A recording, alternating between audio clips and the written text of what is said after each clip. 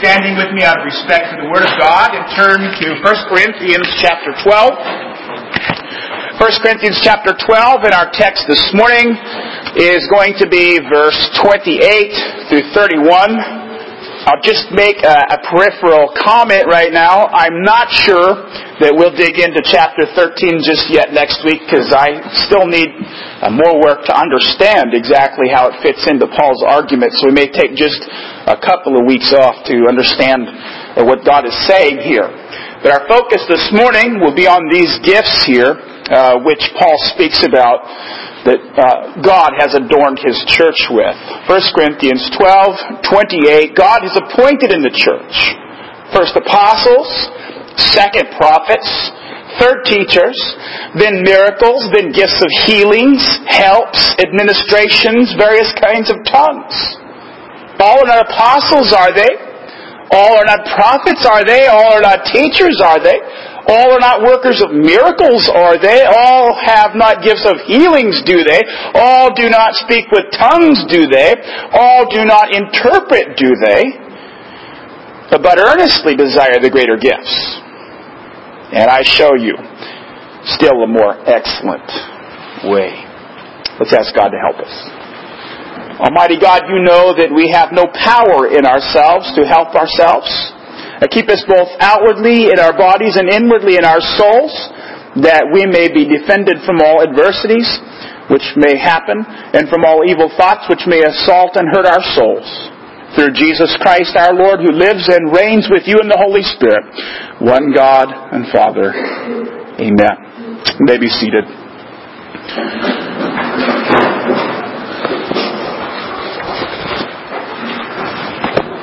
We're going to take a moment this morning to sort of plug into the context so that we are understanding here what the apostle is doing here, verses 28 through 29. Obviously, we need to reach back into our text, probably back to verse 14, where we began our exposition of this lengthier section last week. And remember that the apostle has, first of all, set up an analogy. And the analogy that the apostle has set up is the analogy of the human body. And there he made several important points. And the very first important point that pertains to the broader issue that he's addressing here in Corinth is the fact that the human body, in verse 14, has many parts. It's not just one member. And we said, of course, at the time that part of the reason why the apostle has to say this is because you have these people in Corinth who think of themselves as elite Christians because they possess the gift of tongues, and perhaps others because of the gift of prophecy. And they have self-inflated egos, and they are, because they have this gift, looking down at others who don't. This is causing division within the body of Christ. This is causing those who don't have these spectacular gifts to be discouraged and to wonder whether they even belong in the church, whether they belong in the company of those who seem to have such a spiritually elite status. Then the apostle not only said that there is one part, but many parts of the body, but then he goes on to say in verses 15 through 17 that the reason why we need so many parts to the body is because one part cannot perform the function of the other part. In other words, the eye cannot be the ear cannot be the mouth cannot be the hand, and the hand cannot be the foot. It's just the way God has made the body, that there are multiple parts to it, and each part does what God has assigned it to do. And that's very important. There are a multiplicity of parts so that the body can move and function in a coordinated way. Now that's obviously near to Paul's mind as he applies this analogy to the church, because he sees something in that analogy that pertains to the church. You see that in this whole series of questions in verses 29 and 30. It's very obvious that Paul has set up that analogy of the human body to address this particular problem, that some have exalted what they consider to be the spectacular and special. And Paul, through a whole series of rhetorical questions, makes it very clear that no one person possesses all of the gifts. All don't hail.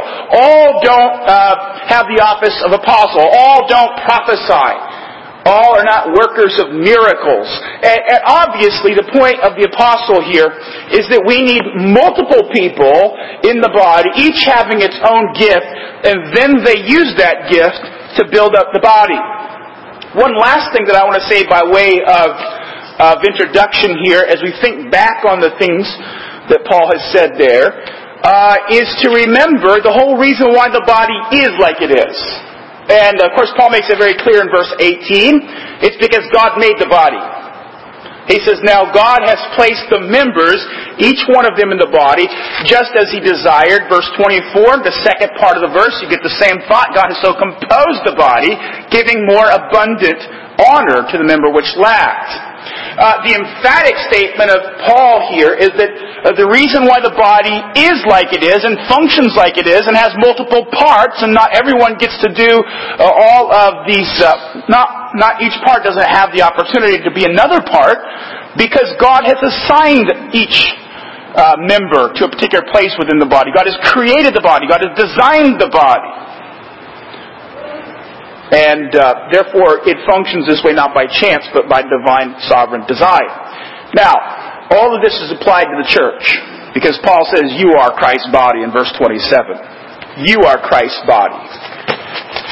You are Christ's body. And so what we would expect is Paul's going to flesh out how this analogy applies to the church. And of course he does. In verse 28, he gives us a whole series of gifts, which really is simply a partial listing of gifts, but it's done to flesh out this analogy to say just as the human body has many parts, so the church has many parts, or gifts, if you will. Now, as we look at this list in verse 28, I want to divide it up into two parts.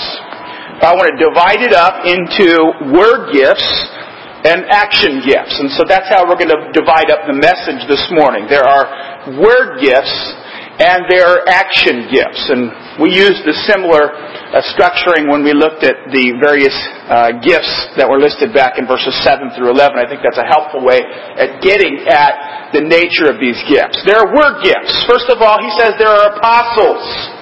There are apostles, and we need to think a little bit about the background of that word and the concepts that stand behind it so that we understand what an apostle is. Literally in the Greek, apostle is somebody who's sent. Somebody sent, but that really doesn't get into the theology of the apostleship like we need. What we need to do is dig into the Jewish concept of apostleship, and we find very important things there to think about. First of all, in the Jewish concept of the apostleship, the word is literally shaliach. Shaliach. It is somebody who is legally certified to represent somebody else. Somebody who is legally certified to represent somebody else. It would be very similar to our concept of power of attorney. They have the right to speak for you and they have the right to act for you. And whatever the representative does, it's as if you did it. This was a widely recognized understanding of the term going back for centuries, and Jesus uses this particular term to describe what these disciples will be for Him. They will be those who will speak, and they will be those who will act for Him. And we know that that is on Jesus' mind because He tells us this in so many words in Matthew chapter 10. There are many passages we could look to show you how this concept forms Jesus' understanding of apostleship, but Matthew 10 gets us there as far as we need to go. It's in verse 40. You remember the context is that Jesus is preparing to send out His disciples to the hillsides to preach, to cast out demons, and to heal. And as He is sending them, Jesus says to the disciples, He says, "He who receives you, receives me. He who receives you receives me. And that illustrates this idea that these disciples or these apostles represent Christ. And so whatever they say, it's as if Christ said it. What they do, it's as if Christ did it. If people reject them, they've rejected Christ. If they receive them, they've received Christ. There's that principle of representation, and that is a core concept which is foundational to our understanding of this office of apostle. An apostle is somebody who has this unique capacity or office where they actually speak for Christ and act for Christ. As we think now about the historical foundations of the apostleship, however, we need to turn back to Mark chapter 3. Mark chapter 3. Here Jesus sets up the 12, and there's a number of things that I'm going to draw out of this passage which help us understand what the apostleship is about.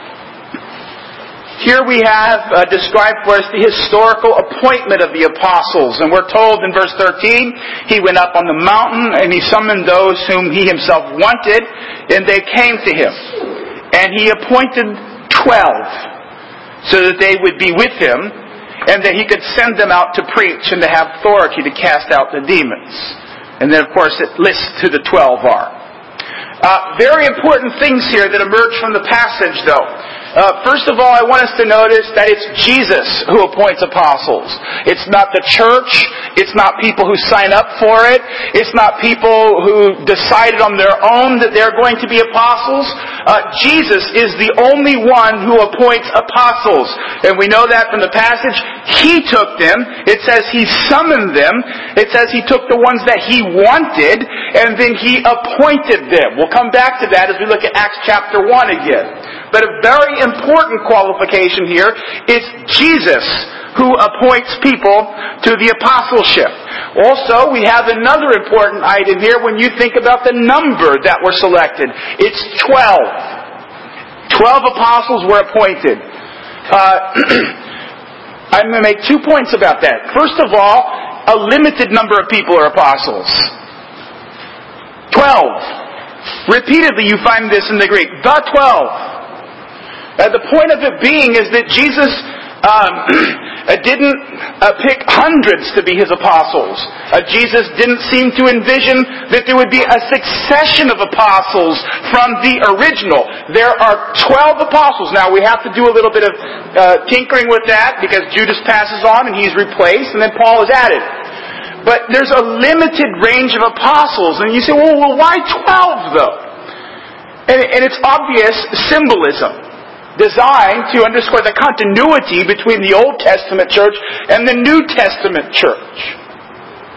Mark Lane, commenting on this passage, says, 12 represents in a new form the people of the 12 tribes, and they represent the final form of the messianic community built in Christ. And obvious, it's symbolic that we have 12. It also points to the limited number. Next, here we're also told that Jesus appointed them so that they would be with him. Jesus appointed them so that he would be with them. And this is going to be a very important qualification when you get back over to Acts chapter 1. Only people could qualify to be apostles who had actually been with the historical Christ. And we're going to see when we get over to Acts chapter 1 that they had to have been with him from John's baptism forward. But the point of it is, this calling to be apostle had something very special about it. It had a very special component in that Jesus took time to select these people and to spend his life with them. And that was life-changing for them. You see, only people who had the chance to be on the inside of Jesus' inner circle, only the people who had the chance to be with him, to listen to his instruction day after day after day, only the people who had the chance to be around his company and to watch how he acted and how he treated people and how he interacted with others, only those kind of people who Jesus invested his personal time while he lived here in his earthly life had this great opportunity to be apostles, and that was a life-transforming opportunity. And we know that is the case as we look at the transformation that occurred in the life of Peter and John. And you don't have to turn there, but it's Acts chapter 4. And they had been summoned before the Sanhedrin to give an account for their preaching and their healing in the name of the Lord Jesus Christ. And we are told here that they stood up and they began to speak, and the members of the Sanhedrin observed the confidence of Peter and John and understood that they were uneducated and untrained men, and they were amazed, and they began to recognize them, and this is what's so important, as having been with Jesus. You see, there is that with Him principle that is drawn out, which is so foundational to the apostleship. These people were characterized by their time with Christ in a particular way. It was obvious that some sort of transformation occurred in their life because of their time with Jesus as He lived here on earth. They spoke with confidence. And this, of course, befuddled the members of the Sanhedrin, who, of course, are the ruling body of Israel. It consisted of powerful, elite, educated, cultured, sophisticated people. And here are Peter and John, fishermen by trade, uneducated people, and they even isolate that. They are not only uneducated, that means they don't have a formal education. He also says they are untrained. That means they have no expertise in anything. And yet they are holding forth and expounding the Word with such power and confidence and insight that it amazes these highly sophisticated, intellectually elite members of the Sanhedrin. Being with Jesus was foundational. It was critical to being an apostle. Now we're going to see all that illustrated as we turn over to Acts chapter 1. Acts chapter 1. So much of what we're covering here, people of God, we're going to need to remember as we come back to address at some later point the whole question of the gifts. What gifts stay and which gifts are not with the church. But we have to appreciate this uniqueness, this redemptive historical uniqueness of the apostleship and what qualifications went into that. All part of the broader equation. But here, you'll realize in Acts chapter 1 that Peter stands up and says in verse 21 that they need to replace Judas.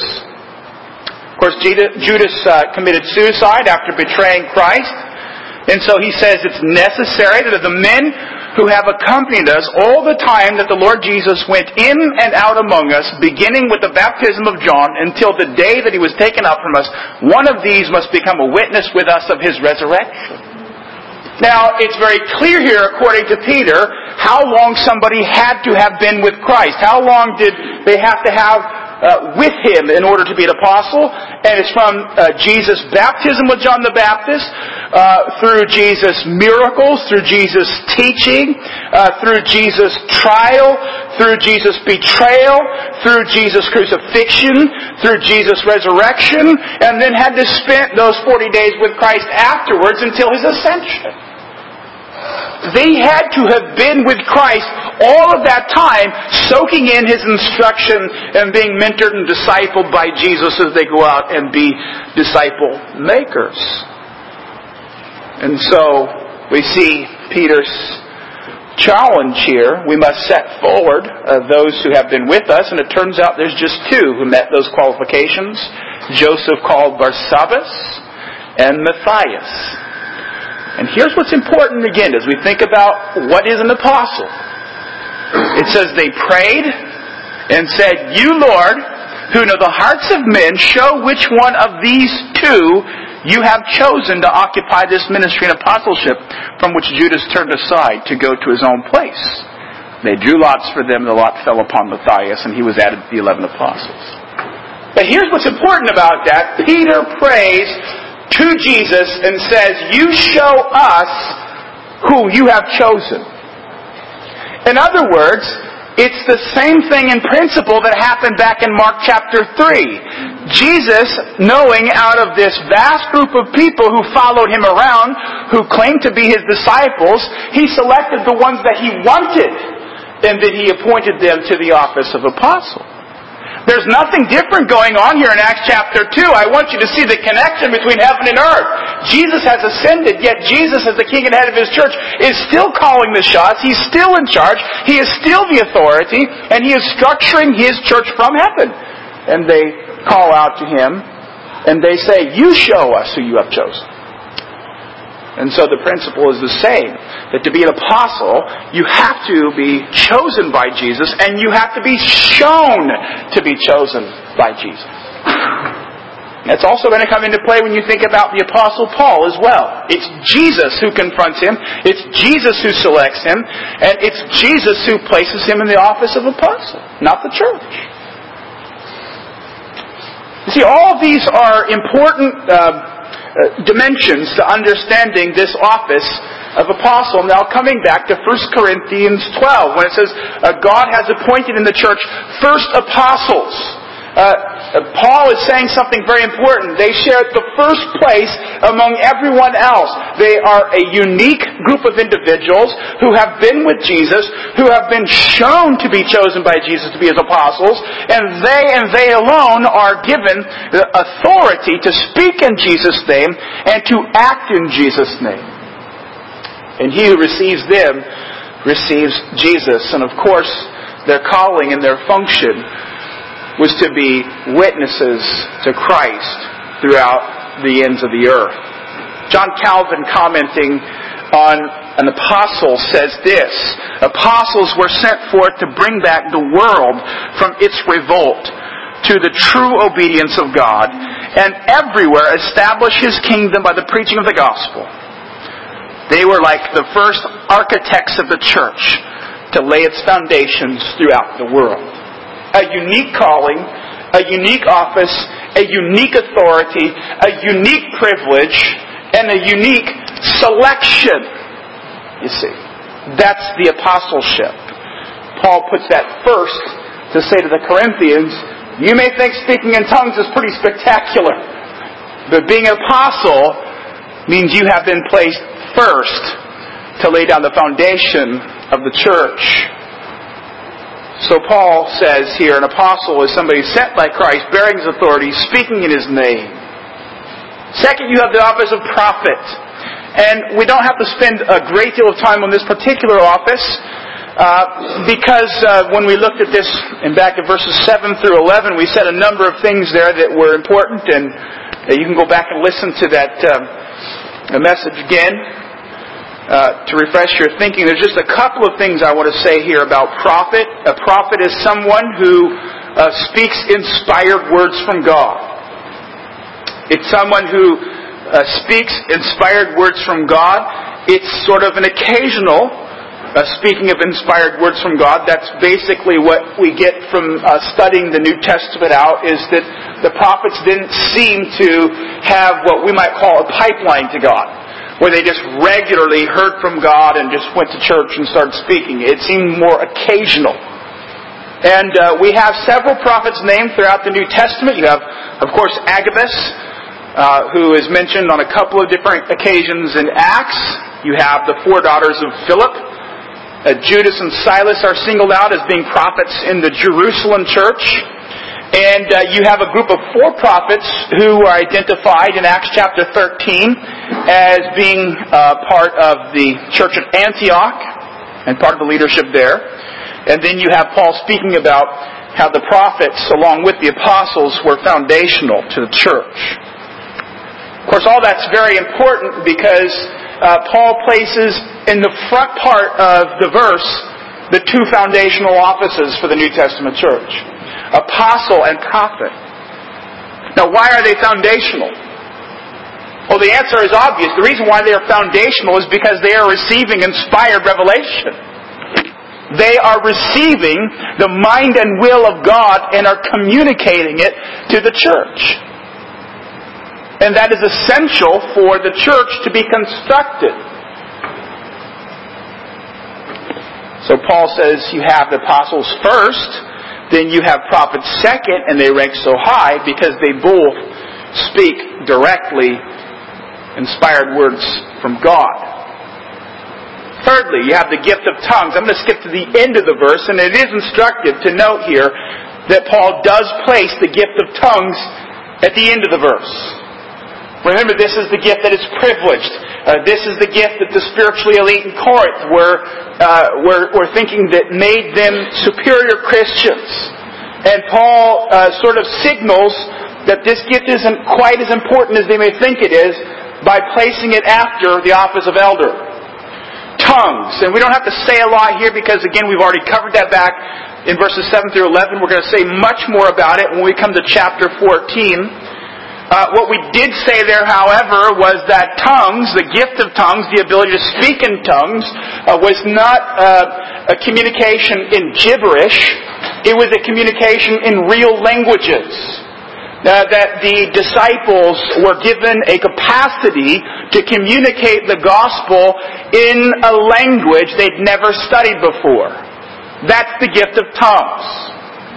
And, if you look at Acts chapter 2, that's so clear.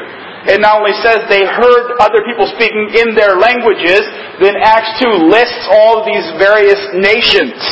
And the clear message from the text, and this is God's interpretation, not the Reformed interpretation or John Sautel's interpretation, this is the Bible's interpretation, that speaking in tongues is communicating the gospel in a language that you've never studied before. Now, many people are persuaded by that. The more that argument has been set forth and defended and expounded, many in the charismatic movement have begun to accept the validity of that argument and say, yes, Acts 2 is speaking about a kind of speaking in tongues that is about communicating the gospel in a foreign language. However, many will make the distinction between tongues in Acts and tongues in Corinth. And they'll say, well, in Corinth it's obvious something else is going on. They're speaking tongues of angels, after all. But something that tends to confirm to my thinking that tongues here is the very same gift, and we'll get into this later on. We get to chapter 14. I'm always giving you these promises. We'll cover things later, but we have to take one passage at a time. You can't say everything at once, and so we'll get it. We'll get there, Lord willing. But you see, kinds of tongues, and the way it's described there, that qualifier, kinds of tongues, indicates to me that Paul is thinking in the very same way as Acts chapter 2. That word kinds means species or classes. It's used to describe plants and fish and various aspects of the created order in Greek language outside of the New Testament. And so when you hear kinds of tongues, what it sounds like is Paul is classifying the tongues. There are different kinds of languages, in other words. And of course that would fit with the culture of Corinth, which was a highly diverse community, where people spoke all different kinds of languages there. And that's probably why the gift of tongues was so widely used there.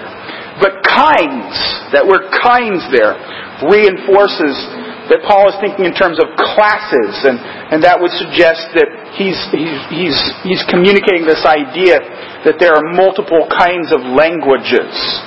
We're not just talking about one language, which is usually the whole argument from 1 Corinthians 14 that something different is going on.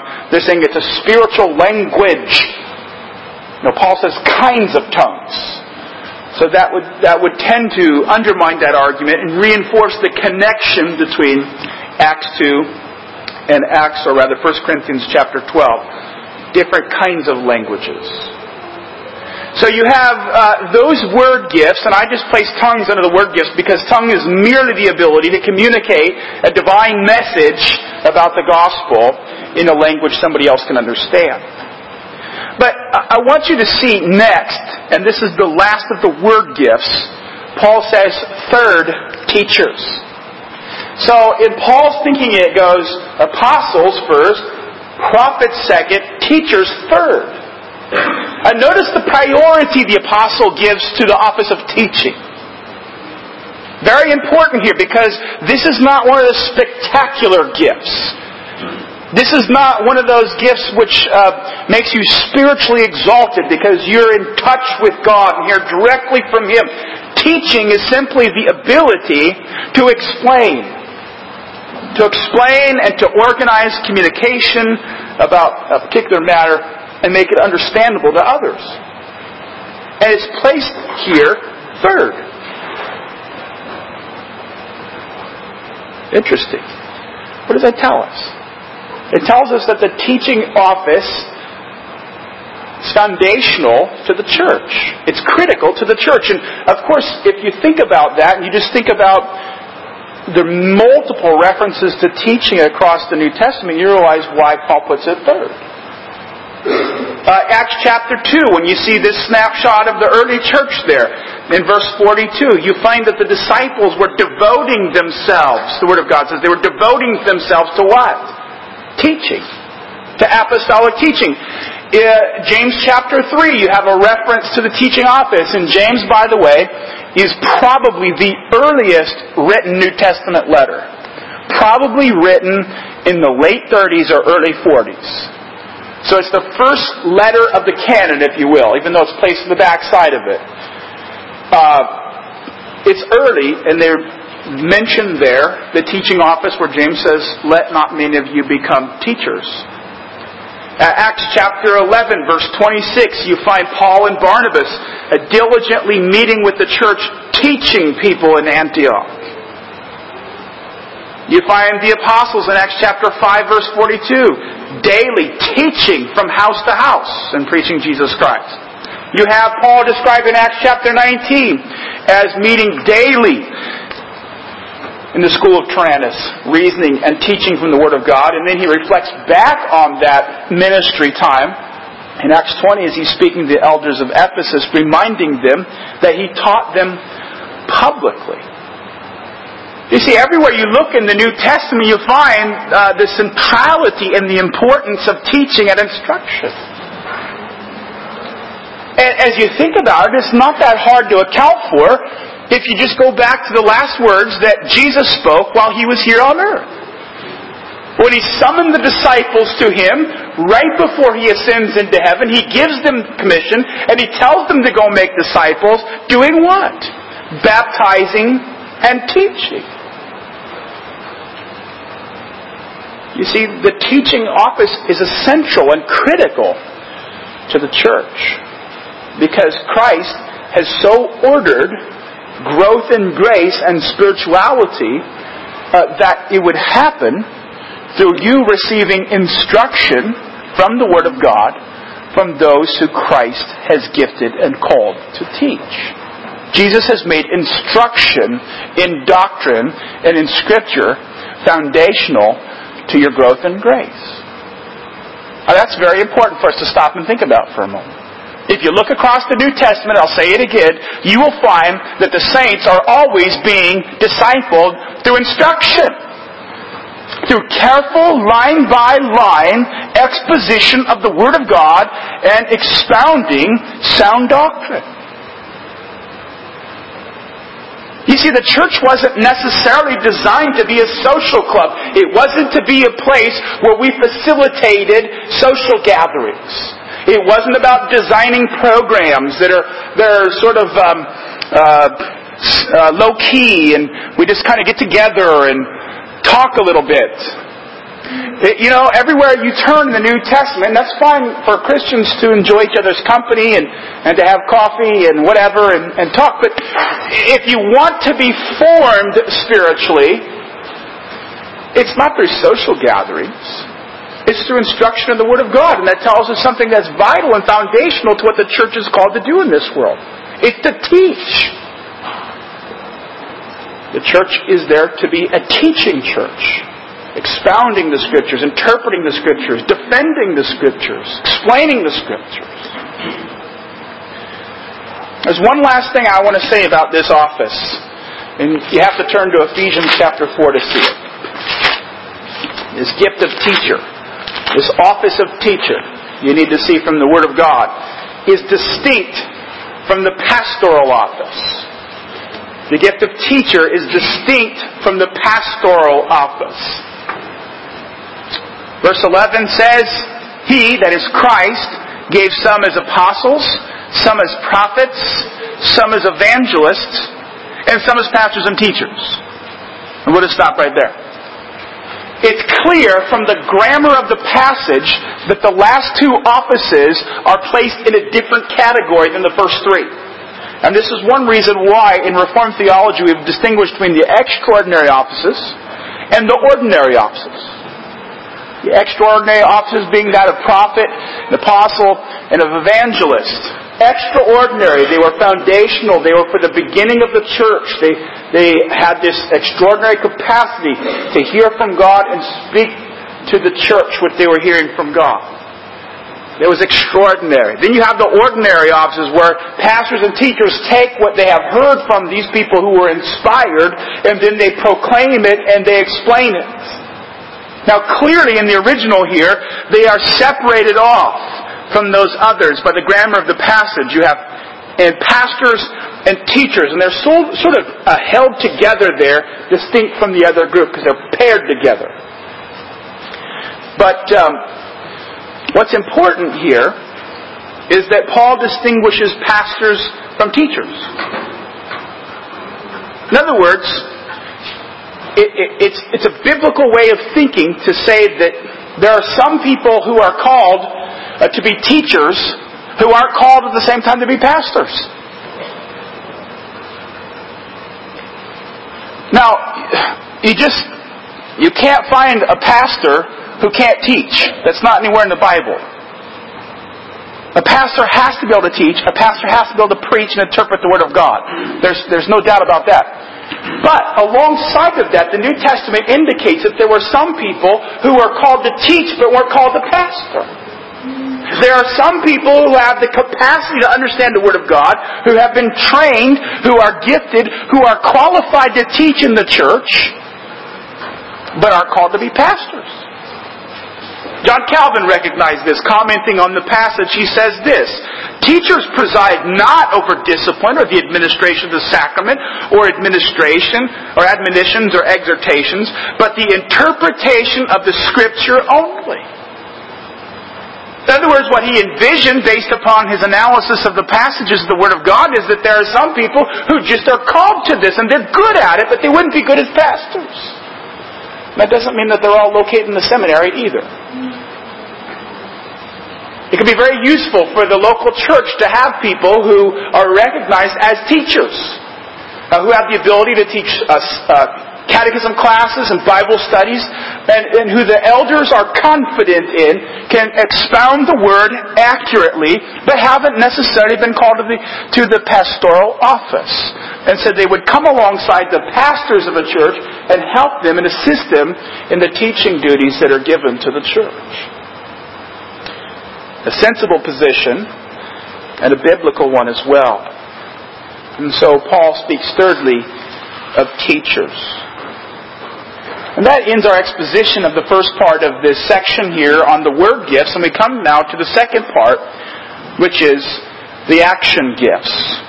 And then when we wrap this up, we'll go into application this morning. But I want to just hold off and finish this because it won't take very long to go through this list because we already covered some of it.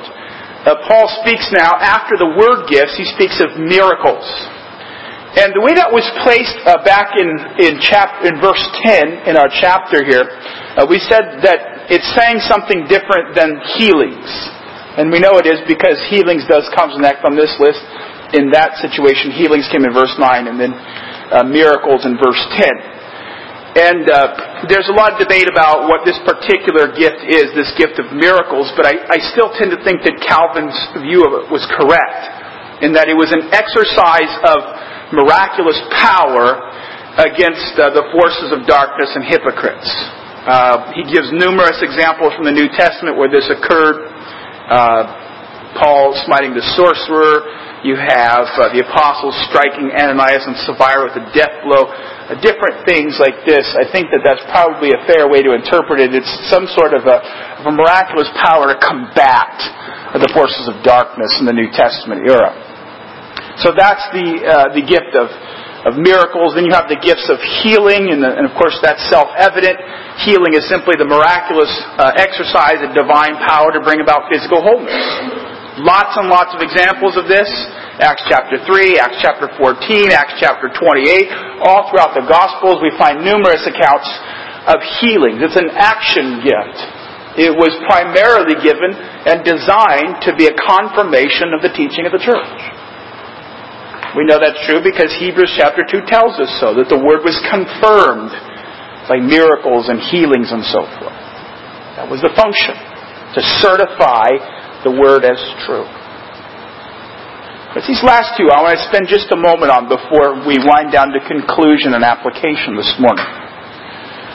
And that is the gift of helps and administrations. And we need help understanding the gift of helps, because it's not self-evident what helps is. You look at it and say, what is helps? Well, if you look at the word in Greek, you don't get a lot of help, because help is only used one time in the New Testament. Here. At least in its noun form. But we do get insight into what is meant here by this word by a verb which is built off of this word stem. And it's used by Paul in Acts 20:35, where he describes part of his ministry in Ephesus. And he says, in everything I showed you by the working hard in this manner, that you must help the weak. And then he says, remember the words of the Lord Jesus, it's more blessed to give than to receive. You get some insight there, because what Paul is saying, it gives us a window into what helps is. It's a physical or material helping of those who are in distress. In other words, it's a reference to the diaconate. As Charles Hodge says, it's persons qualified and appointed to help the officers of the church, probably in the care of the poor and the sick. These, according to the common understanding, from Chrysostom to the present, were deacons. So he says, going back all the way to the ancient church, you find that this is how it's been interpreted. Calvin basically says the same thing. It's connected with the office of deacon. So you have helps. Paul is referring here to those who are qualified, who've been gifted to serve as deacons in the church. And then finally you have administrations. And this is often mischaracterized and spoken incorrectly about. I think I've shared this with you before. This is often listed on those spiritual inventory lists. And you'll hear people say that they've discovered that they have the gift of administration. And you ask, well, what does that mean? And usually they think it means doing things efficiently or in an organized way, or they're the kind of people who can have a clean desk. Well, I don't have that gift, because I have a very messy desk at times. But administrations, no, it's not efficiency. The word is kubernes. It really is used, a related word is used with this word to refer to a pilot who steers a ship. In other words, it's somebody in charge. It's somebody who has oversight. It's somebody who is a leader. And for that reason, throughout the history of the church, it has been understood as people who fill the office of elder. That's the gift here. It takes giftedness to serve as an elder. It takes leadership responsibility or leadership qualities. And so Paul here refers to what we would commonly understood as the office of eldership. Administrations means rule, government, being in charge. And it takes gifting to be that way. In other words, God has to raise you up and qualify you for that. Not everybody has it. Not everybody has that gift. So Charles Hodge says it seems to refer clearly to a class of officers distinct from teachers or pastors. He says, rulers or elders. Now, as you clarify these gifts, all of a sudden, what do you find? And this leads us to our conclusion set of applications this morning. But what do you find? You find that what the apostle has done here is refer to, in this last part, the ordinary offices of the church. Teachers, pastors, deacons, and elders. So this is what Christ has done. He has appointed that there would be gifts in the church, there would be officers in the church, that there would be an order in the church, and not everybody would have the same gifting, the same functions. That there's going to be distinct gifts and distinct offices and distinct functions. And the best way for the body to function is for people to find where they fit into that arrangement which Christ has set up. So we have these offices of teacher and deacon and elder and pastor. That brings us to our application. And the first thing that I want to say is that these are given to the church. Paul is not just referring here to Corinth. It can't be just the Corinthian church that is only Christ's body. What Paul is saying is that God has given these gifts to the church universal. He's given extraordinary gifts for a time that they would be the foundation of the church. They'd be like the architects and the foundation, as John Calvin talked about, as Paul describes in Ephesians chapter 2. For a time they were essential in order to lay the foundation of the church, so that the walls could start to be built, so that the Holy Spirit could now dwell among us. But there are also ordinary gifts that are given to the church. And so from the end of the apostolic age forward, what do you find? That Christ continually giving to His church officers. You see Him giving pastors. You see Him giving teachers. You see Him giving elders. You see Him giving deacons. Because these gifts are given to the church. And so wherever the church is duly constituted and ordered, there you find Jesus exercising His headship, His lordship, His kingship over the church from heaven here on earth. When you see elders raised up and set apart to the office to rule, you see Christ acting. When you see deacons set apart for the ministry of mercy, you see Christ acting. When you see men called to the pastoral office to preach and to teach God's Word, you see Christ acting. You see Christ filling His church with the gifts that Paul speaks of here. And it's in the church that you find them. You don't find these gifts among individuals. You don't find these gifts in parachurch organizations. You find these gifts in the church. Christ has determined to place these in His body so that His sheep would be built up. So they're found in the church. You find that God has given them sovereignly. As a second point, I want to touch on just briefly here. This word here is powerful. God has appointed. There wasn't a committee that of concerned church members who sat down one day and said, we need to break down the ministry here so that everything's getting taken care of. And they prayed about it, and they said, it'd be a good idea if we had some people who take care of the poor. It'd be a good idea if we had some people who could sort of lead. It'd be a good idea if we had some people who could be set apart to teach. It'd be a great idea if we had a pastor who could just spend his time studying and praying. No, this comes directly from God in His wisdom.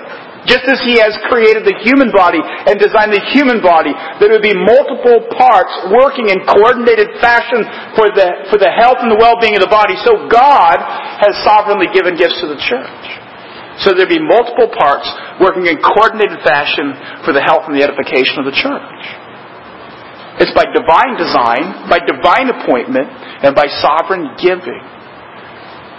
It's God who makes people qualified to serve. It's not seminaries. Seminaries don't make you a pastor. Seminaries can help you sharpen your gifts, but seminaries don't make you a pastor. Experiences don't make you a deacon. They may help, but that's not what makes you a deacon. Reading books on leadership, or being in the military for a while, or taking on management positions may sharpen your leadership abilities, but that's not what makes you an elder. It's Christ from heaven who makes you an elder, a pastor, a deacon, a teacher. It's Christ who does that. He sovereignly gives gifts for the blessing of His church. And then finally, I want to make this point, and we close with this. And that is that these gifts constitute the full ministry of Christ to the church. These gifts constitute the full ministry of Christ to the church. And I want you to see what a beautiful balance there is. You have word gifts, and you have deed gifts. You have word gifts. You have people who have been raised up and gifted and qualified who are able to explain the Word of God. You have pastors and teachers who are qualified to interpret accurately the Word of God, to explain that to you so that you understand it. You have pastors who are raised up, who are given the capacity, the illumination, the understanding, not just interpret the Word, but to wrestle with the passage to see its application to Christian living. So you have these word gifts, but God has done more than just give the church word gifts, because if all that you ever received was sort of an abstract lesson about truth, it wouldn't be enough for you spiritually. It's not just enough to contemplate these realities as they are just sort of out there in space, invisible, immaterial. What God has done is He's given deed gifts to the church to reinforce the Word. And so you see that God here has given to the church helps. He's given to the church deacons. He has given to the church people who represent Christ in His mercy. He has given to the church those who are spiritually qualified to come alongside people in periods of economic distress and to hold their hand and to pray with them and to love them and to show compassion to them and mercy to them and to provide their needs. Not just so that they're considered to be sympathetic individuals, but so that Christ is ministered to those people in need. It's not just a check. It's Jesus coming alongside of people in their distress and showing them mercy. It's making the gospel tangible. That's what the diaconal office is. And if we think it's just about turning on the lights and turning off the lights and putting up the chairs and taking down the chairs and collecting an offering and putting in the bank and writing out the checks, if that's all it is to be a deacon, we can hire somebody to do that. No, a deacon is somebody who comes in the name of Jesus. Shows the mercy of Jesus to those who are in suffering, because God wants the gospel not to just be abstract, but so that in your experience the gospel is confirmed. The compassion of Christ is confirmed to you. The same thing is true in the eldership. They're not just people who sort of sit as the king of the castle and say, you do this and you do that. That's not the eldership. Sitting around at monthly meetings, and we sit through a meeting for 4 hours, and before we fall asleep, we finally adjourn and go home, and that's all it is to be an elder. No, an elder is a guide. It's Christ to you. It's Christ in His loving lordship coming alongside you in your life to encourage you and to admonish you and to give you wise counsel and to help you through difficult times and to be there as somebody who reinforces you in your spiritual journey. You can't do without an elder. Yes, the law is proclaimed from the pulpit, but the elder comes alongside you and makes it less abstract and talks you through the journey. It's a making of the Word of God practical and concrete. And that's the full ministry of Christ to you. And so that the church will have the full ministry of the grace of Christ. I know I'm not overreading the passage when I draw that out. And I know that's true because of how Paul finishes off his thought over in Ephesians chapter 4 after he talks about how Christ gave some apostles and some prophets and some evangelists and some pastors and teachers. And here's how he finished off that thought. He said it's for the building up of the body of Christ, so that we all attain the unity of the faith, so that we all become mature, so that we're no longer children tossed here and there by waves, carried about by every wind of doctrine, by trickery of men, by craftiness and deceitful scheming, by speaking the truth in love. We grow up in all aspects into Him who is the head, Christ. You see what the gifts are for? The gifts are for you to be fully formed into the image of Christ. And we need the full ministry of Christ, word and deed. Word and deed, so that we will be edified and built up and discipled and preserved. Nothing's been left out, and God didn't ask us to add our creativity to it to come up with new offices and new ministries. This is it. This is the full ministry of Christ to His church. And so we conclude this morning thankful and blessed that we are in a true church where Christ is ministering to us in teaching, in preaching, in giving, and in leadership. Let's pray.